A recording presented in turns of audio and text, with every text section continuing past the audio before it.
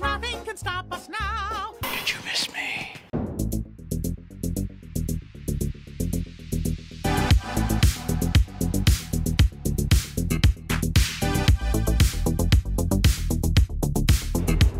When this baby hits 88 miles per hour, you're gonna see some serious shit. Welcome everyone to episode 2 of Let's Slay with Swell and Jay. I'm Jay. And I'm Swell. And it is episode 2. We're back again. Are we a success yet? Are we big time? What are we?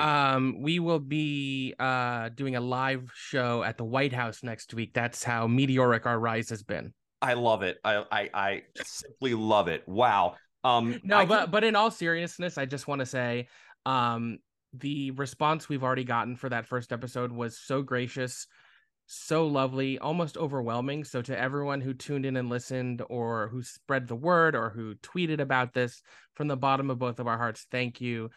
We are intending to do this every week for the foreseeable future, and your support is not going unnoticed. Oh, you couldn't have said it any better. I feel like everything that was said this past week, all of the outpouring of love and support, and we really love you guys and we appreciate you guys. It does not go unnoticed. So we are going to talk about one thing this week, and that's Halloween Horror Nights. Now, if you've seen our first episode, we previewed Halloween Horror Nights last week, and now we are going to go over what we did last weekend, as we basically spent all weekend together, right? Mostly. For the most part, yeah, we did. Yeah. I mean, fun event, obviously. Before we even get into it, amazing event. I think that the event is getting better every single year. We're on year 32 of Halloween Horror Nights, and by the way, I want to point out that we all stayed at the Lowe's Sapphire Falls Resort, and I just love that location. I just wanted to plug that really quick, right? Yeah, I think in the future we're likely going to do episodes where we more specifically hone in various resorts throughout Orlando. But I will say that Sapphire Falls is maybe my favorite hotel in all of Orlando for so many reasons, from the service to the amenities to the pool. We just had a fabulous weekend, and was once again met by just really top-notch customer service. Everyone who works at Sapphire Falls, whether it be like the bellman or the concierge people at the front desk, or, the waiters and waitresses at the pool, everyone is so friendly, so lovely. Just a great experience at Sapphire Falls last weekend. I love Sapphire Falls, including Strongwater Tavern. We all love Strongwater Tavern, and we love everybody that works at that resort. I've never had a bad experience there, and I feel like I feel blessed that every time I stay there. It's just a top-notch run resort. Now it is. Diving into it, I want to dive into this. I don't want to wait too long. I want to dive right into it. We had good thing I packed my scuba gear. Good thing you packed your scuba gear. We're just going to dive right in. I feel like we have to start off by discussing the strongest part of Halloween Horror Nights this year, and that would be the houses. The houses are amazing this year. 10 houses, all unique in how they present themselves, how they reach out and grab you. I feel like this is one of the strongest years of houses in quite a while. Would you not agree? I do agree. And obviously if you listen to our first episode, or you know me at all, I've been to many, many, many years of Horror Nights. And so there's like two ways to think about a year. Is a year as good as its best house, or is it more of like an average? Like, what is the overall quality of the houses? And I tend to go with the second option. And with that in mind, I think the overall quality of the 10 houses this year is so strong. Definitely the strongest since pre-pandemic. If not, I know that there's been some discussion that this might be the strongest year since Halloween Horror Nights 25. And I am not disinclined to disagree. I think. Did that make sense? Disinclined? Yes, yeah, absolutely. Oh no, absolutely. I think it's a double negative. No, I mean, there's nothing there's nothing about the event this year. Like I said it on last week's episode, I believe. I mean, we used the phrase all bangers, right? All bangers. Yeah. And it's hard to articulate how good the event is this year. And we're really going to try to do that for you. And what I want to do to try to center our discussion is I want to talk about, and I know you had posted on Twitter about this and other social media channels, I believe Instagram as well, maybe, about your top 4 houses and what really grabbed you as far as the presentation and what spoke to you. So what I'd like to do now is like have you kind of dive in, and I want to know what your top 4 houses are and why.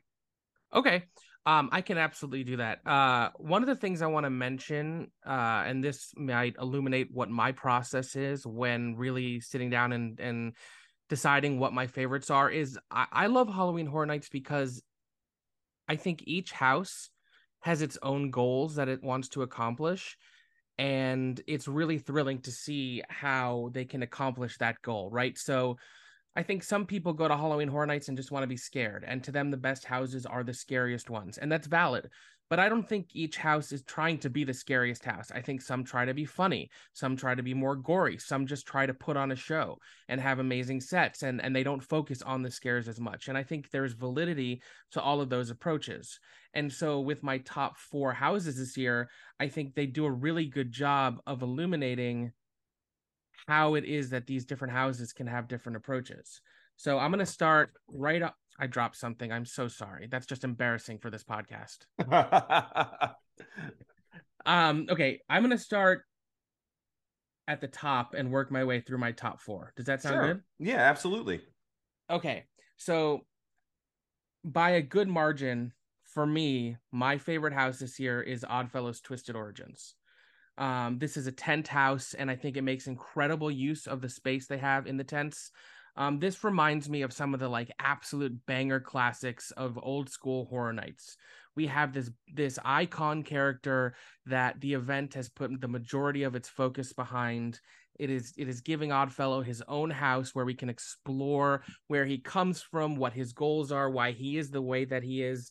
And this house just has it all. The design inside is so inventive. It's claustrophobic, which I love. There's a lot of tight corners, whether it's using fabric or clothes, or there's this one corridor where you're like walking through giant hanging stuffed animals. It has animatronics in there, and it also has incredible jump scares. If you don't like clowns, you might want to stay away from this house because it leans really, really heavy in on the clown and the circus theme. But I found it so magical and nightmarishly beautiful, and it leads to this incredible room towards the end where Oddfellow is sort of on a throne almost with all these neon green lights. This house just hit everything I want from a Horror Nights house, and I cannot wait to see how it evolves throughout the season. I will tell you about that house is that it really freaks me out because creepy clowns kind of get to me, and it definitely does bother me. So just I'm echoing reiterating what you said. If you do not like clowns, if clowns scare you, that's not the house for you. Yeah, and I will say there are not just characters as clowns in the house. There are like clown puppets, there are some clown animatronics. It goes strong in on the clowns. All right, so my second favorite house is Universal Monsters Unmasked. We talked a little bit about last week about how whenever this event does a Universal Monsters house, it tends to be a banger. That is no different this year. I'm not really interested in comparing if I think it's as good or better than last year's Monsters house, because it is really its own thing. But this house blew me away with the sets from the entrance facade where there is a police officer warning people on a very high platform about what's going on in Paris, and there's thunder and lightning going on, and they even simulated like a misty rain. I knew we were in for a treat. And I think this house is an incredible storytelling house. It is so clear as you walk from room to room that it's telling this story of these different monsters loose in Paris. The twist on the Phantom of the Opera is horrifying. Some of the faces that the Phantom wears in this house are really, really scary. And I like how it used these grand, lavish theater sets. And then we get the Invisible Man, and that section has some of the most inventive scares I've seen at Horror Nights in a minute. And then we get onto the Hunchback, and there's a bungee scare in this house. It's a triple scare. It's a banger. Again, we're going to keep using that word because I really think they knock so many out of these parks. But Lovely word. the size and scope of the sets, the inventiveness and relentlessness of the scares. Like, there are some houses this year where there are moments to breathe. I don't think there's a moment to breathe in Monsters Unmasked. Like, every second there's something happening. There's really good distractions. I love a good distraction where, oh, what's this? It's really interesting. I'm looking over there on the right or up, and then this character comes at you from a totally different area that your attention wasn't even on. I got a couple of times in this house, and it was really thrilling. So yeah, just Monsters Unmasked is really awesome. Great two so far. So let's move on to number 3. What's number 3 for you?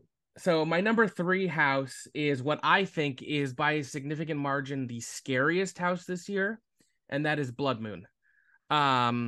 This house knocked my socks off, right? I thought it sounded interesting. I wasn't particularly hyped one way or another for it. And this house is such an incredible surprise. In some ways, actually, it might be this year's Dead Man's Winter's Wake, because the set that they built in that soundstage at the front of the park is stunning. It has volume to it. It uses reflection really beautifully. It has this bell tower set piece that you can see from multiple angles in the house. And one of the things that this house's scenic design did that blew me away is it uses negative space and, in fact, other guests in the house to make it feel like you're in a town. So, like, you'll come around a corner and then you'll make a left and you'll start walking a different direction. But then if you look, you can see people at an earlier point in the house walking. And the way that the set has been designed, it looks like different buildings in an old town. And it's just such a really, really brilliant way to build this space. But the scares in this house, the way it uses mannequins, the way it uses gore, the way it uses what I like to call corpsecopias, is just really corpsecopias. TM is just really, really beautiful and scary. And it's a slow burn. And by the time you get towards the final scenes, like, there's this scene in a chapel that is both stunningly beautiful and one of the scariest Horror Nights rooms I've ever experienced. Just awesome. And then at number 4, this is a house that is not very scary. I'm going to say that right up the front. If you are looking to be scared, this house has a couple jumps. That's not what this does. This house is Dueling Dragons, and this house is just fun and nostalgic, and it has these beautiful, beautiful facades and set pieces. And as someone who loves the fantasy genre, this really feels like as close as we might ever get to, like, a Lord of the Rings or Game of Thrones house at Horror Nights. You have these, like, fantasy characters, and you have these wizards, and you have pieces of a castle. And it also, the house does a really good job of, in some ways, rebuilding what the old queue for Dueling Dragons looked like. There are, like, set pieces and moments where I felt like I took a time machine back to the early 2000s and was about to ride Dueling Dragons. I also love, and we talked about this a little bit last week, but now that we've seen how it unfolds, the ending is a choose your own adventure. There are different paths you can take, and then even within those paths, different endings that can happen. And I think that's really fun, really cool. Like, when you and I went through the house, we went different ways. We did. And then we could compare notes at the end, which was really cool. Which was again awesome. And I think it's going to be cool to see as the event goes on how they might play up those two different sides more and more. So as I said, not a scary house, and I know some people didn't like it because of that, and that's fine, that's their opinion. But in so much as each house can try and achieve different things, I think for what Dueling Dragons set out to do, it's fantastic. And those are my 4 favorites as of right now. Man, they're all fantastic houses. And what I'm going to do with my 4, since it's my turn to go, is I am not going to kind of delve into the ones that you kind of already went over. I may add something too, but I have two of your 4 on my list. Okay. So my list will diverge just a little bit, but not too much. I will say that Blood Moon is my number 1 house right now. I think that house blew me away. And guess what? I will readily say it was kind of at the bottom of my list coming in. I knew nothing about it other than the brief blurb they gave us about the story and the background of the house.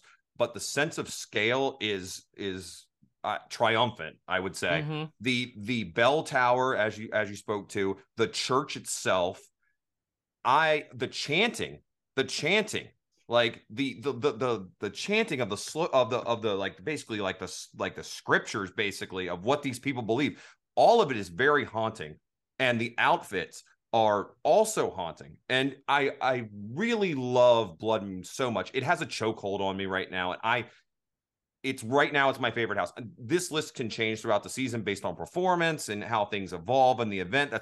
We said last week, that's the great thing about the event, is that the event is always evolving. Performers are getting better. Groups of performers working together start to evolve and change and make even greater art. So maybe this list changes at the end. I don't know, but right now Blood Moon has a chokehold on me. And I love going in that house every single time. I get giddy every single time I enter that church. The mannequins you mentioned, I think everything about this house has the potential for people to be saying at the end of the season that it's the best house of this season. I don't disagree. I love that house so much. I also did have Monsters Unmasked on my list because of the opening scene, as you talked about, and just the relentless nature of that house. The scares just keep coming. And the scares are not just standard scares like blind spots or misdirection. There's a bungee scare, as you said. There's the classic triple scare. There's so many great set pieces there as well. And I feel like we've been on a tear with Monsters houses where every year they're phenomenal. So this is just another notch in the belt, as they say. So Absolutely.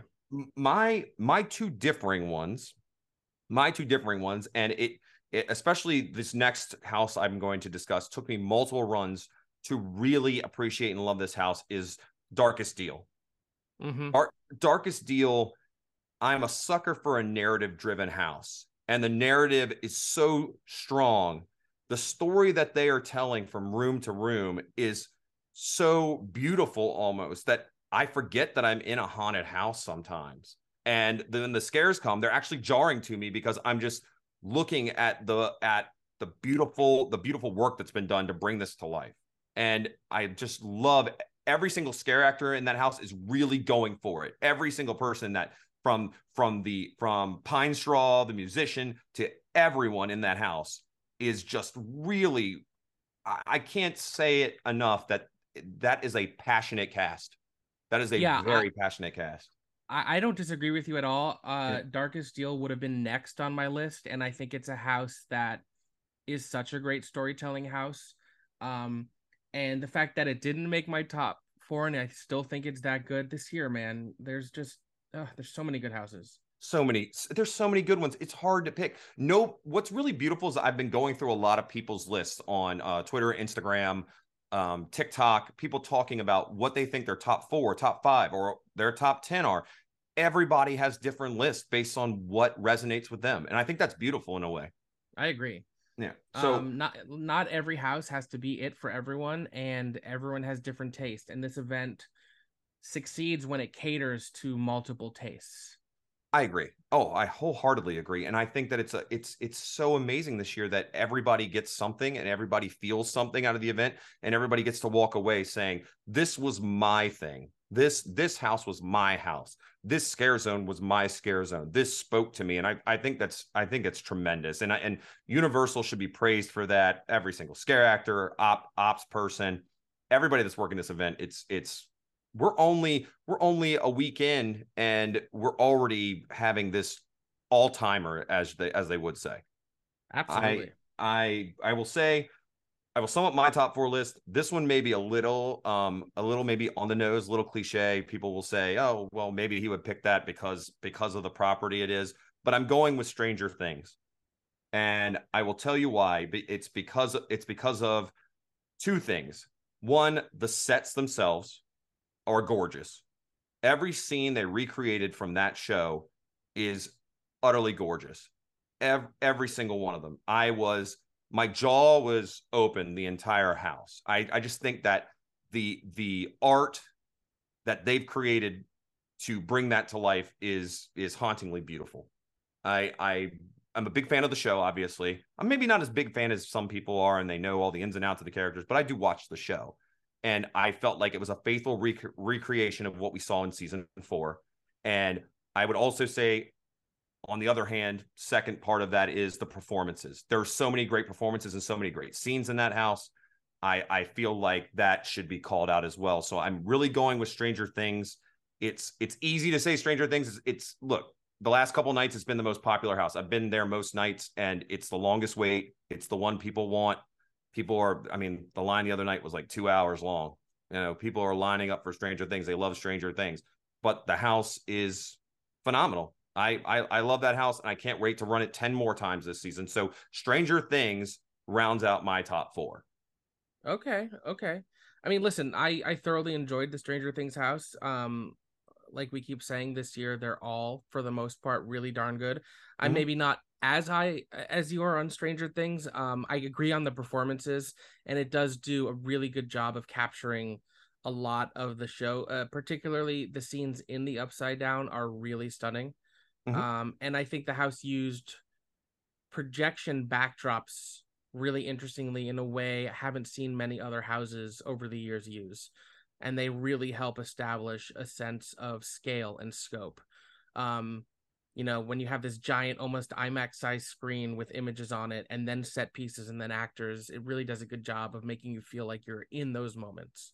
I'm also a sucker for any scene in a house that I am in between a battle of either one, two, multiple characters. Take your choice.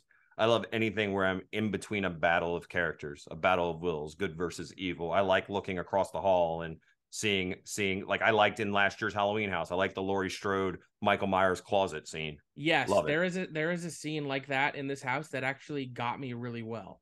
Yeah. Because in its own way, it's kind of a double scare. And I was distracted by one of them, didn't see the other one coming, and it got me pretty well. I love it. I love it. I love it. Yeah. So, like we said, something for everyone this year, something to love. And of course, we would be remiss if we didn't bring up the scare zones, of talking about scare zones this year and how scare zones kind of coexist in this space and kind of have all their own flair. So what I want to talk about is, what is your favorite scare zone out of the ones that are there?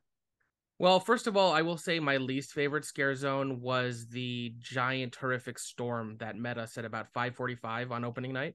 Terrifying scare zone. Legitimately, there was a boom of thunder that was so loud that scared me more than anything else we experienced at Horror Nights. Like my chest like skipped a beat. It was so loud. I broke my umbrella. It broke my umbrella. To everyone who was there opening night, who got, like, I had an umbrella and I still got soaked because the wind was so strong. Like, that storm was awful. And to anyone who like powered through and stayed and still had a great time, like, it was both a miserable and also one of those like kumbaya-esque experiences where like we were all in the shit together, like wringing out our socks after the storm had finished, soaked from head to toe. And I think that made it really memorable, even though in the moment it was painful. Very painful. It hurt. But anyways, I think my favorite scare zone is BAMP 69. I love it. The vibes are immaculate. The songs are fun. And I think my favorite thing about it is there's a lot of times where the scare actors blend in so well with people that you just don't see them coming. It's like this music festival. They're wearing clothes from the late 60s, which in many cases don't look all that different from stuff people are wearing now, or especially the way people are dressing up for Horror Nights. I love vampires. There's some really fun set pieces and scares. You have the concert, but just the vibes, man. Like, it sort of becomes like a dance party, but like a creepy dance party. I love Vamp 69. It's so great. Vamp 69 is pretty amazing. The one thing I'd like to point out about Vamp 69 is that it's a whole different performance between if you catch it during the daytime and the night. You can definitely notice different details from day to night. And it's not lost on me that some performances that you see of wandering street characters are they're very present during the daytime hours. And at night, there's other things that I really stand out to me, whether it be the characters chasing each other with a crowbar or like a lead pipe or begging for help. there's so much there, and you nailed it. I think that Scare Zone is great. I would say for me, what I'm going to go with is Dark Zodiac. I love Dark Zodiac. It's in the Hollywood section of the park in front of the Five and Dime. Dark Zodiac is, I keep using the word haunting, frightening, seeing all the signs out there. I'm not a big astrological guy, believe it or not. I'm not. People ask me, well, what's your moon sign? I don't know. I don't know. I don't follow it. But I will tell you, I know that my sign is I'm an Aquarius, and I have started to seek out the Aquarius character every time I'm there. I'm going to find the Aquarius character, everything, and he is a little gremlin man and a hooded gremlin man, and I love that hooded gremlin man. And I go seek him out every time, and I'm like, my gremlin, and we take photos, and it makes my night. So Dark Zodiac with the chainsaws, they're boiling a guy alive there. Ares is boiling a guy alive. I just love Dark Zodiac with where the street is pitch dark. There's a lot of fog, and these creepy characters are kind of crawling through the mist and can come up on top of you. And there's something I love about that. Something I love about them staring over my shoulder. So that's mine. But I agree. Listen, Dark Zodiac would be my second choice. It's definitely the creepiest and scariest Scare Zone.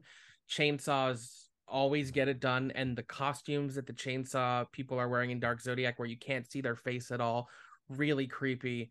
And all, like you're saying, all the design elements of the different characters, like I was half joking and half serious that some of them look like villains from one-off Power Rangers episodes in the 90s. Oh, they totally do, and that's like actually a compliment. Right, I was gonna say, please keep in mind, I am saying that as like the highest compliment. Yes. Right, like just so inventive, so kind of kooky crazy, but in the most fun way. There's this bit, it's an animatronic bit of, I think you mentioned the guy being boiled alive, where his head comes up and down and up and down. That's so cool. Yes. And some really beautiful stilt walkers and costumes as well. I love it. Yeah, love it. So with that being said, is there anything at the event that we were partaking in over the weekend that maybe surprised you, maybe you didn't expect? Was there anything that you were kind of like, hey, I didn't expect this from the event? Or maybe there was something that you had downplayed that kind of took your breath away? Well, we talked about this a little bit already. Certainly Blood Moon was the most pleasant surprise, considering something from the event that I wasn't really anticipating. Really kind of blew me away. But otherwise, I think the cohesiveness of the storytelling in the scare zones and some of the houses, like, you know, it's one thing to say, yeah, Oddfellow is there and his presence is going to be seen throughout the event, but they really nailed that. And I think that is part of why I like this year so much, is it really does feel of a purpose. That's a great way of putting it. That's a great way of putting it. Go ahead. Of a purpose. It's great. Of a purpose. Like, all of the scare zones have Oddfellow in one way or another, and it's fun in the ones where it's less obvious to pick out who you might think Oddfellow is.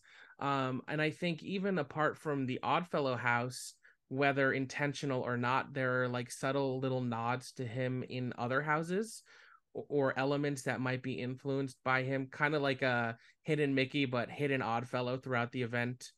And I think the way they use like the zodiac and mystical iconography on the t-shirt logos, on various like trucks that are in different scare zones, on different signage throughout the park, it just really feels thoughtfully done in a way where some years feel more of a mishmash. Still super enjoyable, but there's no like cohesive through line. And I think this year they really nailed the cohesive through line in a way that is exciting.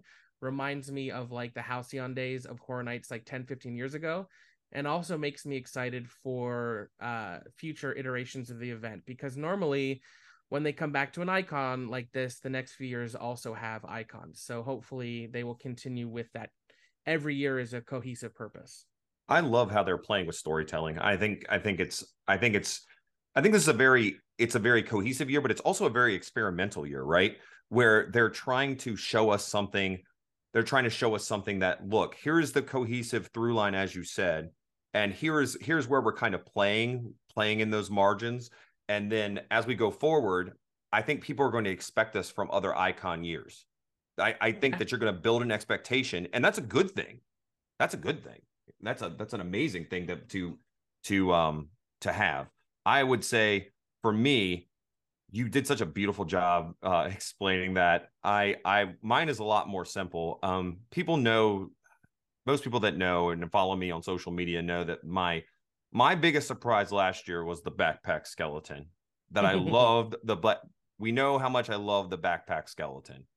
And I came into the event this year looking to be surprised by another character that I could fall in love with, that would resonate with me, and that I could feel some kind of kinship with in a way that I could say hi to every night, cheer for, praise.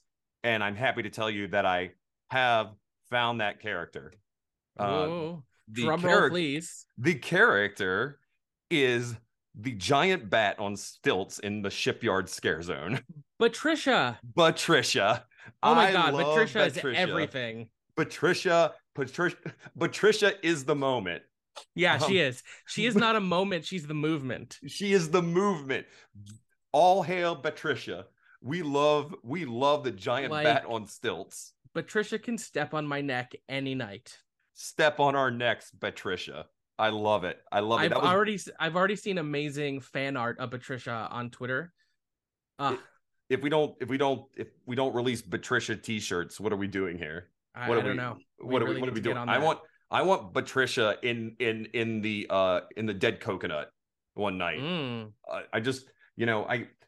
I love Patricia. So that was mine. And we should make a cover of Mambo #5, but every name is Patricia. It's just Patricia. Patricia. Yeah. Like, we'll eventually have like 16 middle names for her. So yes, I can't wait to cheer Patricia throughout the season. So if you are listening to this and you are the scare actor that plays Patricia, we appreciate you wholeheartedly. Yes, absolutely. And so I want to we can't do Halloween Horror Nights. We can't discuss Halloween Horror Nights unless we discuss the other big staple of these events, which the menu of food and drink has grown over time. Mm-hmm. And in a good way. I mean, the things that they're offering are there's wide ranging for a bunch of different palettes.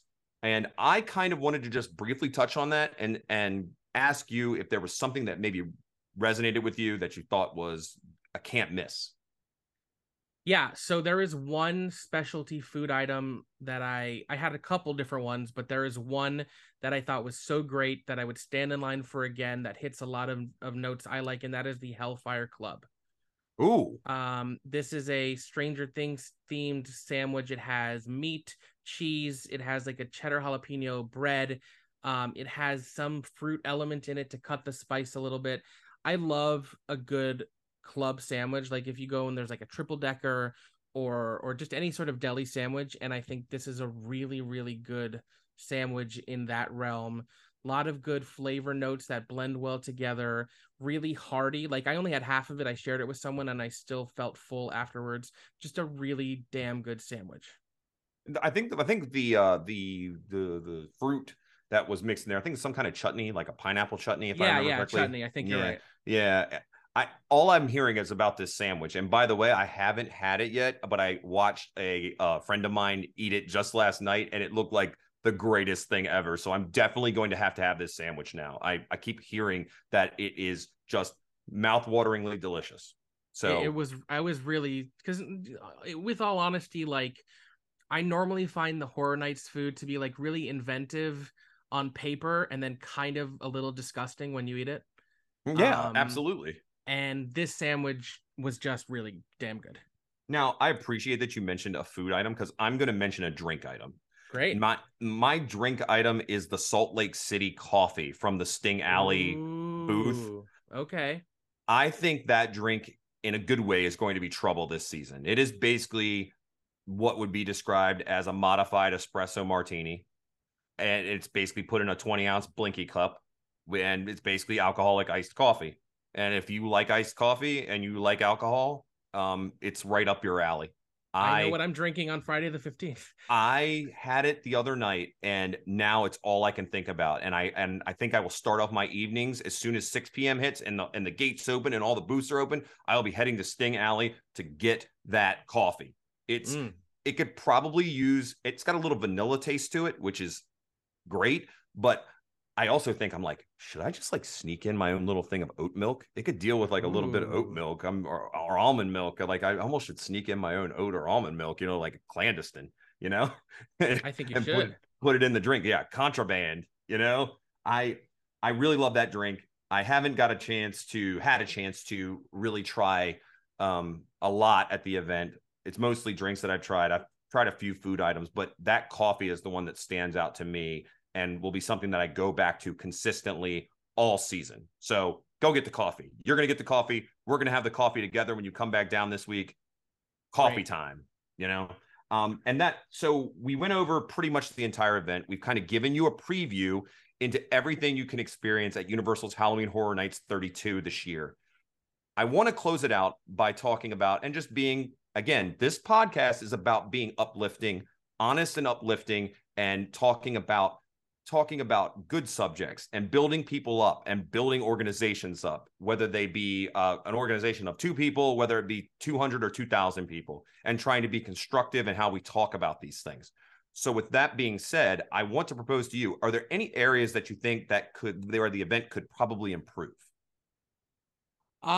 Yeah, so there's one thing in particular that I noticed, and I fully understand this is very much in the line of first world problems.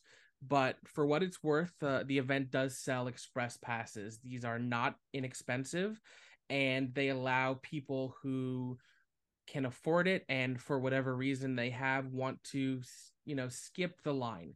Now, that doesn't mean you're going to always go right and walk on, but I think they estimate it'll normally be at most 15 to 20 minutes. They pulse the standby line and the express line differently, so that there is a fair switch back, and so the express people who did pay for it are not waiting as long. I understand fully that Friday night, opening night, was a mess because of the storm we talked about. And it seemed to me that a lot of the scanners, so when you have an express ticket, at first you just show it at the front gate, and then somewhere, usually 2/3 or so of the way into the line, you get your ticket scanned so that they can 100% authorize that you are meant to be in that line. Okay. So it did seem like some of those scanners were having real issues because they were so wet from the rain and they had not dried out enough to work properly. That's unfortunate. That is unfortunate, and that is not something you can really blame the event on, but the way I did see it manifesting itself in is there were some express lines opening night that took 45 minutes to an hour. And in fact, in 1 or 2 cases, almost seemed to be going slower than the standby line. Wow. By Sunday night, this already felt drastically improved to me. That's great. And I will say, we were waiting in the standby line for Yeti. And it was taking a really long time. There would be like 10 or 15-minute periods where we just wouldn't move at all. And I think that becomes really frustrating just from a level of perception where you see the standby line next to you is moving and you and the express line are not moving at all because they're taking so long between pulses, or the scanner wasn't working, so they weren't letting people through. This one guy, like 4 or 5 people in front of us, handled it in such the wrong way. He was yelling at every single team member we came across in line, screaming about, who do I talk to get a refund? This is horrible, blah, blah, blah, blah, blah. I was so embarrassed by his behavior that once I came up to the team member he had yelled at, sort of like apologizing and saying, I can assure you that we don't all feel this way. Ignore him. He's just being a jerk, blah, blah, blah, blah, blah. All the while, like, to a very small percentage, understanding his frustration, but that is certainly not the way you should handle it. But like I said, it seemed by Sunday night like they had already started to figure this out and fix it and find the balance better. But I did a little research, and it does seem that was a pretty prevalent issue on opening night. And I know that they will just learn from it going forward. Oh, for sure. I noticed that operations had improved from Friday to Sunday significantly. I think that the event is finding its footing. It seems to get better through the season. I normally, if anybody follows me on social media, they'll hear me talk. And by the way, Swell talks about this as well. It's talking about accessibility. The accessibility programs at Universal could really use some work. There were very long lines opening night to deal with accessibility. Considering that they're dealing with a new program, we could have a whole episode on accessibility. I don't want to sit in this section and talk about it a lot, but there's definitely improvements that can be made in the area of accessibility, of how passes are doled out, what kind of passes are doled out, what is the one of the most basic things that I would touch on is that I noticed is Universal's giving out paper accessibility passes, which were ruined in a torrential downpour. Rather than having multiple customer guest service positions open around the park, they were only operating in the front and telling people with accessibility issues if their pass got wet or was illegible anymore to walk or to get themselves back to the if they have like a mobility issue or what have you, to get back to the front of the park to get another paper pass was kind of upsetting to me at the time. I think this will get better over time. I've talked directly to people this week that have addressed the issue or worked on the issue. And I believe that Universal is going to be proactive on this and be better in the future, but it's definitely an area where they could improve right now. And I think that it's a really sensitive area because there's a lot of people that need accommodation that maybe don't feel like they're getting the proper accommodations and maybe the company's not listening to them. So I just want to bring that up. I don't want to delve. I don't want to be negative. I just want to say that that's probably an area where they could work a little more. You know what I'm saying? I do know what you're saying. You know, I was sort of there when an incident you were talking about happened. And the only thing I will say is when the entire intent of a program is to be accessible, telling someone they have to walk 2 miles to the front of the park is not in any way, shape, or form being accessible. I agree. You know, there seems to me that there are some really simple ways they can fix this problem going forward. If they're going to continue using the paper passes, those things are fragile, especially if they're wet. So even if like a team lead at every house or every area of the park had potential replacement passes in their pocket that they can hand out, or if they just had a guest services booth open in the back of the park. You know, there's that one by Men in Black that's open during the day. Maybe you should continue to keep it open during horror nights because your park is packed and busy, and to tell someone that they have to go all the way to the front of the park and maybe wait in another 45-minute line is not, in my view, being accessible. I agree. But it should be a learning experience for the park, and you know, hopefully we move forward.